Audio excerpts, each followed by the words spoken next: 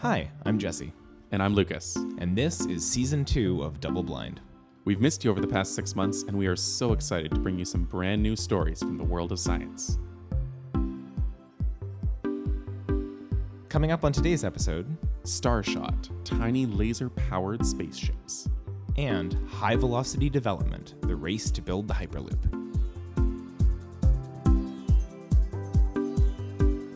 Okay, Lucas, why don't you start us off? Thanks, Jesse. So just a few days ago, actually, a company put a sled on a track in Nevada, in the desert, accelerated to about 170 kilometers an hour in just over a second, and then crashed into a pile of sand. Okay, that sounds exciting. Well, it actually is really exciting because this is the first ever public test of something called Hyperloop technology. Aha. Have you heard of that? Oh, yes. So most people have. So today we're going to deconstruct exactly what that means and whether or not we'll be taking a ride in a Hyperloop in the near future. Okay, exciting. All right. So first of all, let's back up. What is the Hyperloop? So it's something to do with Tesla, right? Exactly. So Elon Musk, who's the CEO of Tesla, the electric car company, and SpaceX, the people who are, landing rockets on barges in the middle of the ocean. Yeah. Really impressive. He had this idea for a very high-speed commuter train. Now, when I say very high speed, I mean very high speed, up to 1,200 kilometers an hour. That's pretty fast. That's pretty fast. So the current fastest train in the world, it's called the L0 series of trains in Japan. It's one of those magnetic levitation trains. Right. Right? Yeah. So it goes 603 kilometers an hour. So is that the bullet train that we often hear about? Okay, so like the term the bullet train might refer to a very specific train, which is commonly called the bullet train, which goes about 320 kilometers an hour. So that's half of the record that I'm talking about, the Okay. L0 series. But like the term bullet train also is applied to sort of any of these trains that has this, aerodynamic shape and travels on these magnetic rails. Okay, cool. So that bullet train goes 320 kilometers per hour, That was the original one. right? Yeah. The one you're talking about now, the fastest one goes how fast? 603. And the Hyperloop goes 1,200. Okay, so that's a pretty significant jump. Yeah, it's a huge jump, isn't Right. it? So we're talking about trains that levitate on top of electromagnetic tracks, kind of like taking two magnets and pushing the like poles together and they repel each other, right? Right, totally. Now, the Hyperloop has some similarities and some differences. So before we go on, Sure. so if I'm not mistaken, the reason why we use electromagnetic levitation for these trains is because it hugely reduces the resistance, right? Exactly. Like a magnetic train has so much less resistance than a steel wheel on top of a steel track. Right, of course, because there's no hard surfaces touching each other. Exactly. It's just air resistance and the resistance caused by the magnet. Right. And you Cool. said the key phrase there, the air resistance of the train. Right. Is a pretty big deal. Yeah. Okay, so let's deal with the similarity first of all with the Hyperloop. Sure. It still uses magnets to propel it forward. Okay. Okay. But it doesn't use magnets for the levitation itself. Okay.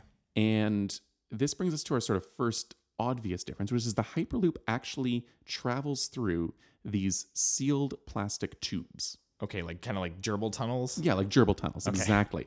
And inside these tunnels it's a partial vacuum. It's a partial vacuum, so it's half a Roomba. So it's not airless, but it has about 1/1000th of the air that is outside the tube. Okay, cool. So they pump as much of the air out as they can, basically. Exactly.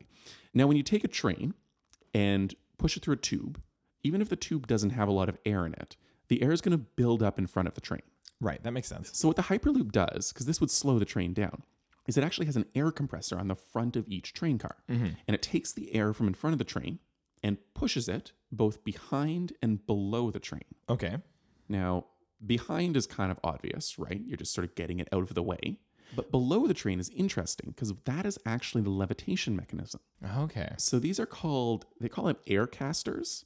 And they're kind of like playing air hockey, those little jets that make the little air hockey puck levitate? Yeah. Yeah, so it's kind of like that in reverse, right? Okay. So the So it's Hyperloop... as if the puck, the air hockey puck, was shooting air down instead of the table shooting it up. Precisely. Okay. So Hyperloop takes air from in front of it and shoots it down and causes these trains to levitate inside these little partial vacuum tubes. Very cool. So we've got electromagnetic propulsion forward.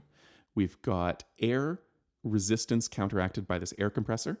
and we've got a levitation mechanism by shooting air downwards. Okay, cool. Does that make sense? Totally. Okay, cool. That's the Hyperloop. Cool. I mean, it makes sense. It doesn't sound easy. No, it doesn't sound easy. And, Elon Musk, he's a busy guy. He was busy with, creating electric cars and spaceships. And so what he did is in 2013, when he came up with this idea, he actually released it publicly, open source. Right. I remember seeing he basically released the plans like on Twitter. Exactly. So anyone can build this. Okay. And the cool thing is, people have. Right. So a number of companies have sprung up to sort of meet this challenge that he's set out for the engineering community. Right.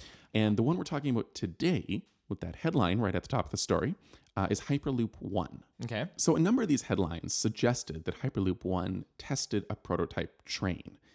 And that's not what happened. So they just tested an engine which runs on this electromagnetic propulsion system. Right. So just one component. One component, right. So they were missing a few. They were missing the tunnel and they were missing the system of levitation, Right. right? And those are kind of important. Of course. So as a result, this engine, as I mentioned at the top, got up to 170 kilometers an hour, Okay. which sounds impressive, but remember, that's about 15% of the speed that they want the Hyperloop to go. Right. So these are very early stages of this test. Now, I assume we're going to get more speed from A, the engine being improved, B, the air resistance being taken away from the vacuum, and C, the, what did you call them? Air casters? The air casters, the levitation, right? The okay. removal of the resistance of something sliding along something else. Right. So they think that by adding in all those three components, they're going to be able to get it up to speed? Hopefully. Okay. So they've said that they're going to actually test a full-scale demonstration before the end of the year. What does full scale mean? That means they're going to add in those other components. They're going to have a tube. It's going to levitate. And yeah, That is really before the end of the year? it seems really ambitious, doesn't it? That doesn't seem really It seems ambitious. really ambitious. I don't know. We'll see. And they also say they're going to transport people inside a Hyperloop 5 years from now, Wow. right? That's pretty impressive. That's very impressive. And it kind of strikes at the really interesting thing about the Hyperloop. Does this system of releasing an idea publicly work? Right, because that's not normally what happens. No. I mean, the alternative is right. Elon Musk gets a team of engineers, probably the most brilliant engineers in the world. He's got access to them.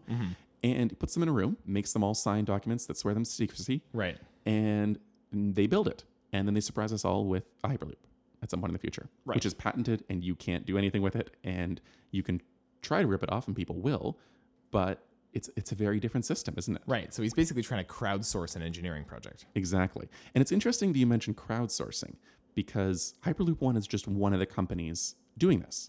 There's another one called Hyperloop Transportation Technologies. Okay. They're working under a 10-year time frame, by the way. So remember, Hyperloop One was 5 years. They say 10 years. Okay. And they don't actually pay their employees. They crowdsource engineering, and all their engineers work in exchange for stock options in the company, which, I don't know, it's a gamble, but could be fun. It's worked well with software, right? Open source software has been a huge thing. I guess that's true. Look at Linux.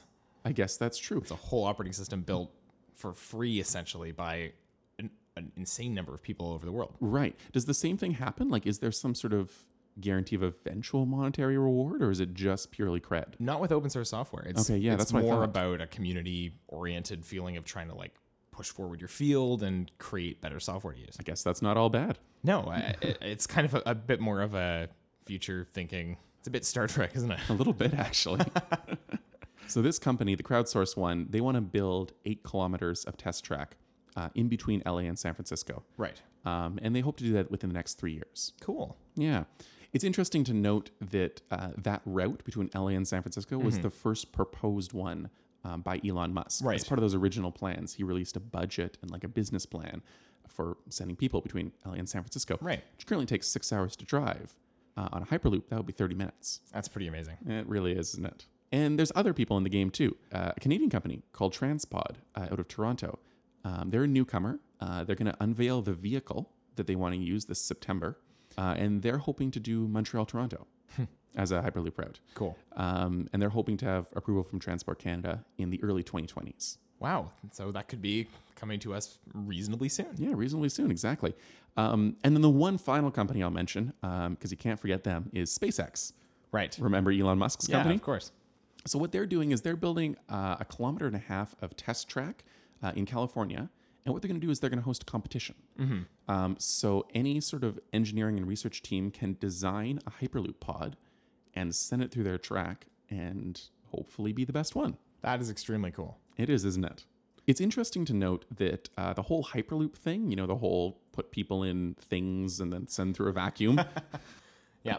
it's actually not new. This is not Elon Musk's idea. Right. It originated in 1812. A British inventor named George Mendhurst suggested it, and it was actually built twice. Really? Yeah. So a couple of these railways, they're called pneumatic railways. Okay. So just the idea, pneumatic means air. Yep. So one was the Crystal Palace Pneumatic Railway in London, built in 1864. 1864.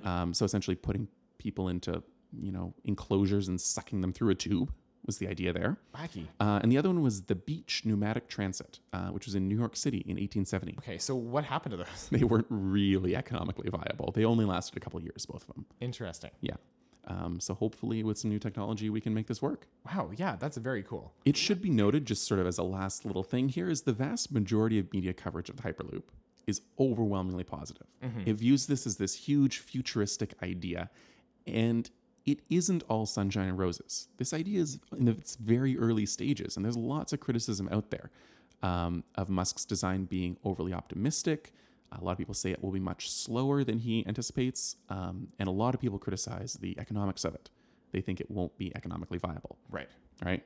But we'll see how this method of developing a new idea evolves. And Totally. yeah, would you do it if you had a new idea? Would you release it to the public to see if they could create it? Well, I don't know. I feel like if I had an idea that I thought was that groundbreaking, I'd probably want to try and develop it myself. Why? Because I'd want to be able to, A, be in control of it, and B, be able to reap the rewards if it was successful. Yeah, totally. Elon Musk is in a unique position to already have so many big successful ventures that he's able to throw this out into the world, right? Right. I guess it's people view this as really, altruistic, but it's a privileged thing. Yeah. You have to be in a privileged position. Well, no, that's not true. You don't have to be in a privileged position. But he is. But it helps. Yeah, and he hugely. is. And if he wasn't, I don't know. No, that's pretty cool. Yeah, that's the Hyperloop. I'm very excited to take a ride in one. Yeah, me too.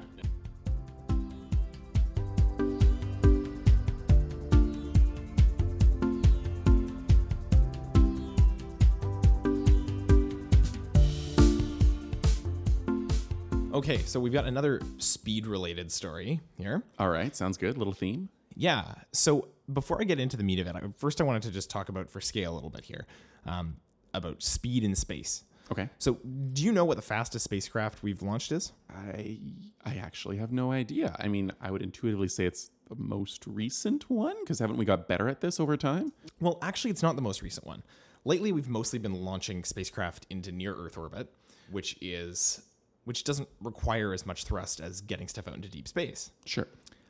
As you might recall, the most recent spacecraft that's gotten a lot of publicity for being pretty far out there is New Horizons. Right, that flew past Pluto. Exactly. We got those amazing images last year. Cool. New Horizons has the record for the fastest launch speed Okay. at 16 kilometers per second. Ooh, that's fast. And it got a little bit of a speed boost when we did a slingshot maneuver at around Jupiter to get it up a little faster. Okay. However, it's slowed down quite a bit since then, and it continues to do so. In fact, it's only going about 14 kilometers per second right now. Okay, so it's just like losing speed over time?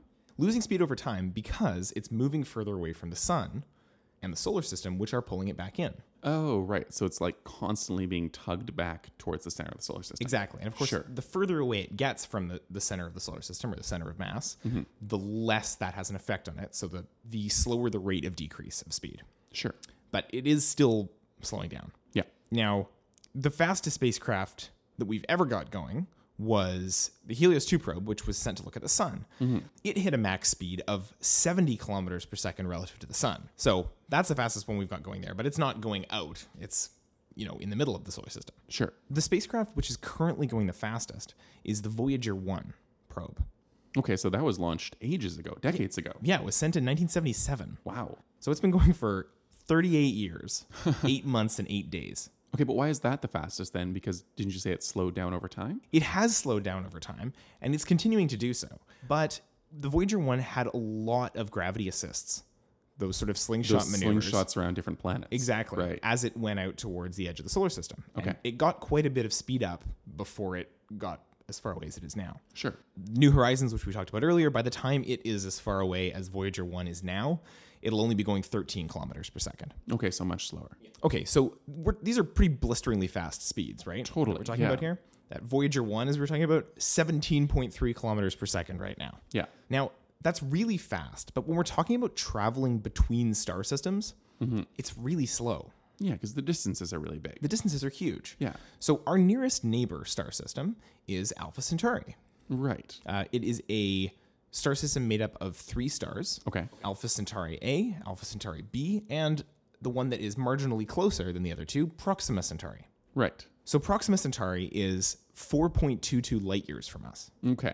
which means it would take light over 4 years to get from there to here. And we're going at a fraction the speed of light. Exactly. So at Voyager 1's current speed, again, Yeah. the fastest probe that we have going right now, Yeah. it would take 73,146 years to reach Alpha Centauri. So if we were wanting to reach that star now, we would have had to launch that long before, modern civilization arose. Exactly, during Neanderthal times. Right.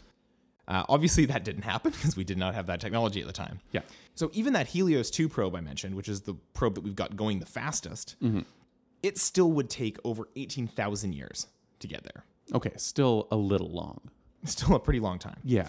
So what we're talking about today is this new initiative called Breakthrough Starshot. And it's put together by a couple names you might recognize. Stephen Hawking, Right. Yuri Milner. Now that rings a bell. Well, he's a quite well-known Russian entrepreneur and physicist. Okay. He's been involved in a lot of tech startups as well. Okay. Speaking of tech startups, another more familiar name is Mark Zuckerberg. Totally. Yeah, Captain Facebook is on board here. So those 3 and a few others have this plan to send probes to Alpha Centauri. Not only that, they think that they can send them off within the next 20 years. Wow. That's amazing. That's amazing. Wait, send them off. So launch them. But Launch then them. how long will it take us to get there? By their calculations, about 21 years. Okay, there's a bit of a disconnect here. Because Yes, we there were just dealing with 18,000 years. Yes. And now we're at 21. Yes. So I will save you the math and Okay. tell you that in order to get a probe from here to Alpha Centauri in 21 years, it'll have to be going at 0.2 the speed of light. So 20% of the speed of light. So how do we do it? Well, their plan seems pretty crazy, but we're going to go into detail on it here. Instead of launching one big probe, their idea is to build thousands of tiny little probes. Okay. So each one would only weigh a few grams, which means it doesn't require a lot of energy to accelerate each of them. Right. So I could hold a handful of these probes in my hand, in Exactly. the palm of my hand. They call them star chips. Okay. And each star chip is made out of 2 main parts, a light sail and then the chip that has the components. So a light sail is one of those things that you can put out in space and it propels something along, right? Yeah, exactly. The idea behind a light sail is that it uses the energy delivered by photons to move an object. Sure. And because the chip part is so light, it's a feasible method of propulsion. Sure. So the chip itself would contain cameras, processors, photon thrusters, and a battery. Pretty simple stuff. Yeah. But cameras in there, meaning we'll be able to take pictures of whatever we get to. Yeah, that sounds handy. And then send them back, I assume? Yeah, the pictures would be able to be sent back. So Sure. there's the transmitter on there. Yeah. The light sail part would be about 4 meters by 4 meters and made out of probably a graphene-based material. Okay, so that's pretty big for a tiny, gram chip. Exactly. And don't forget, we still need to accelerate this thing up to 20% the speed of light. Yeah, how do we do that? Well, this is the really, really crazy part. This project calls for a massive array of ground-based lasers. So that means building a facility somewhere on Earth Yeah. with at least hundreds of lasers pointed up at the sky. So Okay. on initial launch, a mothership would launch from Earth in the conventional sense, carrying all of these star chips up to a high altitude orbit above Earth. Okay. It would then deploy them one by one, and as each one was deployed, its sail would come out, and then the laser array down on Earth would kick into gear. Would hit it from Earth? Yes. And then So we would fire these lasers, aiming perfectly at that 4 meter by 4 meter sail a to small target. accelerate them. Yeah. One at a time, accelerate them up to that target speed, wow. which would happen over 10 minutes. Okay, that's really fast. It's incredibly Get up fast. to 0.2 the speed of light. That's Yeah. amazing. So that means delivering a terajoule of laser energy to each sail. Yikes, that's a lot of Yeah. terajoule in 10 minutes. That's a lot of power. Yeah, it's a Yeah. huge amount of power. Yeah. Light propulsion requires a lot of power because you can only get a few newtons of thrust, which is really not too much, for a laser that has the power output of, for example, a small nuclear power plant. Right. Okay. That's why these chips have to be so tiny. So the laser array that we're talking about here would have to be about a 100 gigawatt array. Okay, that sounds like a lot. It's a huge amount. It would be the equivalent of hundreds of large nuclear reactors. Wow. Like Okay. that's the amount of power we're talking about. Okay. Yikes. So putting the energy problem aside for the moment, there's still a lot of other really difficult issues to get through here. Okay. For example, focusing the lasers is really tough. Right, because this is a very small target, as I mentioned. It's a really small target. going to be really far away. Yeah, because Yeah. over the course of 10 minutes, we're accelerating it up to 20% the speed of light. And I haven't done the exact math, but by minute 9, this thing is going to be pretty far away. Totally. And when firing lasers up at objects in space, we deal with a lot of atmospheric turbulence, right? Oh, yeah, of course. Air moves around and essentially warps the direction of the light. The light is effectively being warped by the fact that it's not a consistent, perfectly uniform block of air that it's traveling through from Earth's surface to Totally edge far of the from atmosphere. it. Yeah, exactly. It's really hard to focus these. We're also talking about not just one laser, but millions of lasers all focused together. Wow. Yeah. Yeah. It's a pretty crazy sounding project. Yeah, it is. Yeah. Not only that, but the trip from Earth to Alpha Centauri is not a particularly easy one. Right. These probes would have to go through a lot of space dust and other particulate matter on the way there. Totally, which can be dangerous to a probe that's that tiny. Hugely dangerous. Or a light sail, which is, I'm assuming, quite thin. Very fragile. Yeah. So on one hand, they're trying to make these probes as durable as possible. Yeah. But on the other hand, that's one of the reasons why they're sending possibly around 1,000 of them. Oh, so you can lose a few or they're many. assuming that a lot of them aren't going to make the trip. Yeah, totally. Now, a big question is, what is the point of this? That is actually a really good question. Yeah, why send probes to Alpha Centauri? Yeah, particularly tiny probes. I mean, we can't bring back samples. We're not sending a rover onto any planet. No. Now, with space travel, Yeah. part of the answer is always because we want to see if we can and we're curious. Totally. And I'm all for that answer. That is a huge part of it, absolutely. Yeah. And Stephen Hawking has always been very vocal about his desire to get to the stars. Yeah, absolutely. He believes that humanity was, born to fly, essentially. On a more concrete level, the most critical component of these starships that they're flying out is the cameras.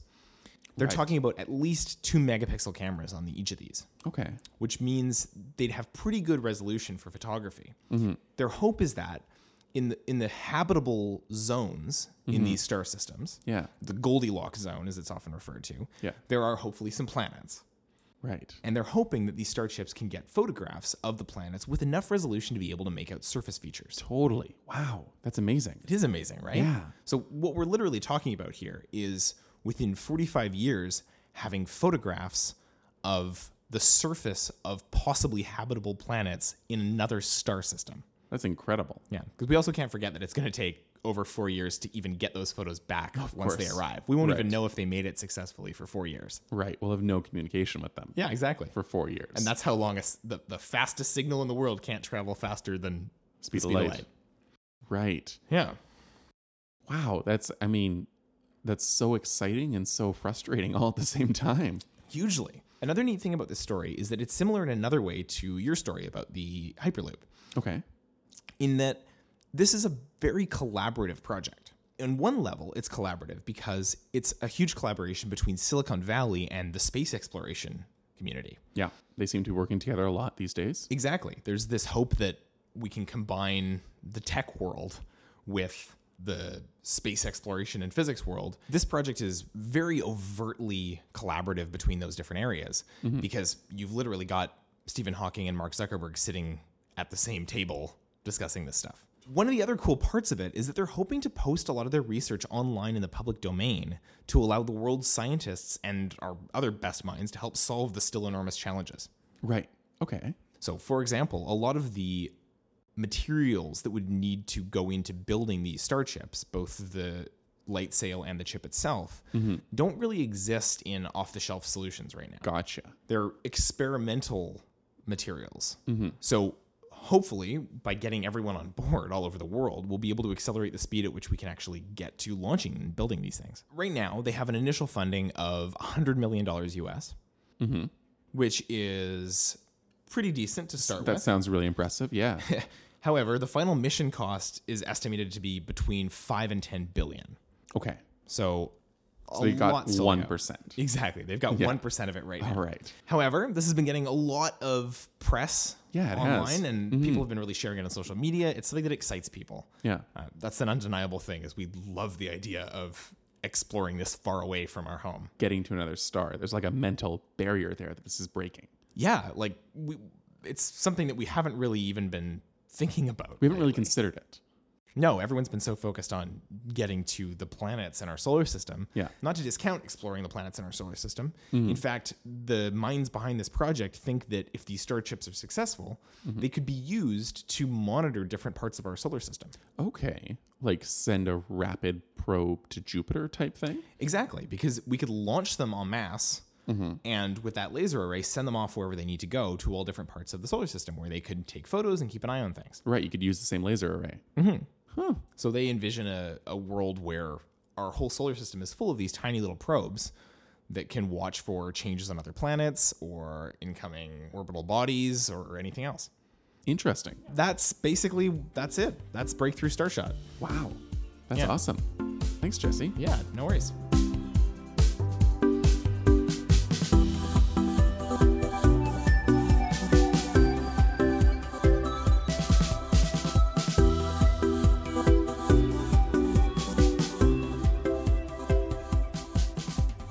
Hey, that's it for this week.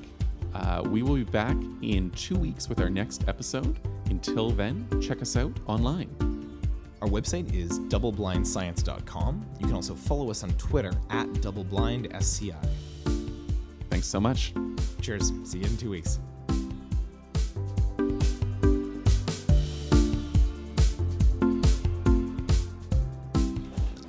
Dude, we're recording. You can't eat chips while we're recording. Don't you remember that? No, I don't. You clearly don't. We haven't done this in a long time. Okay, so it's been a while.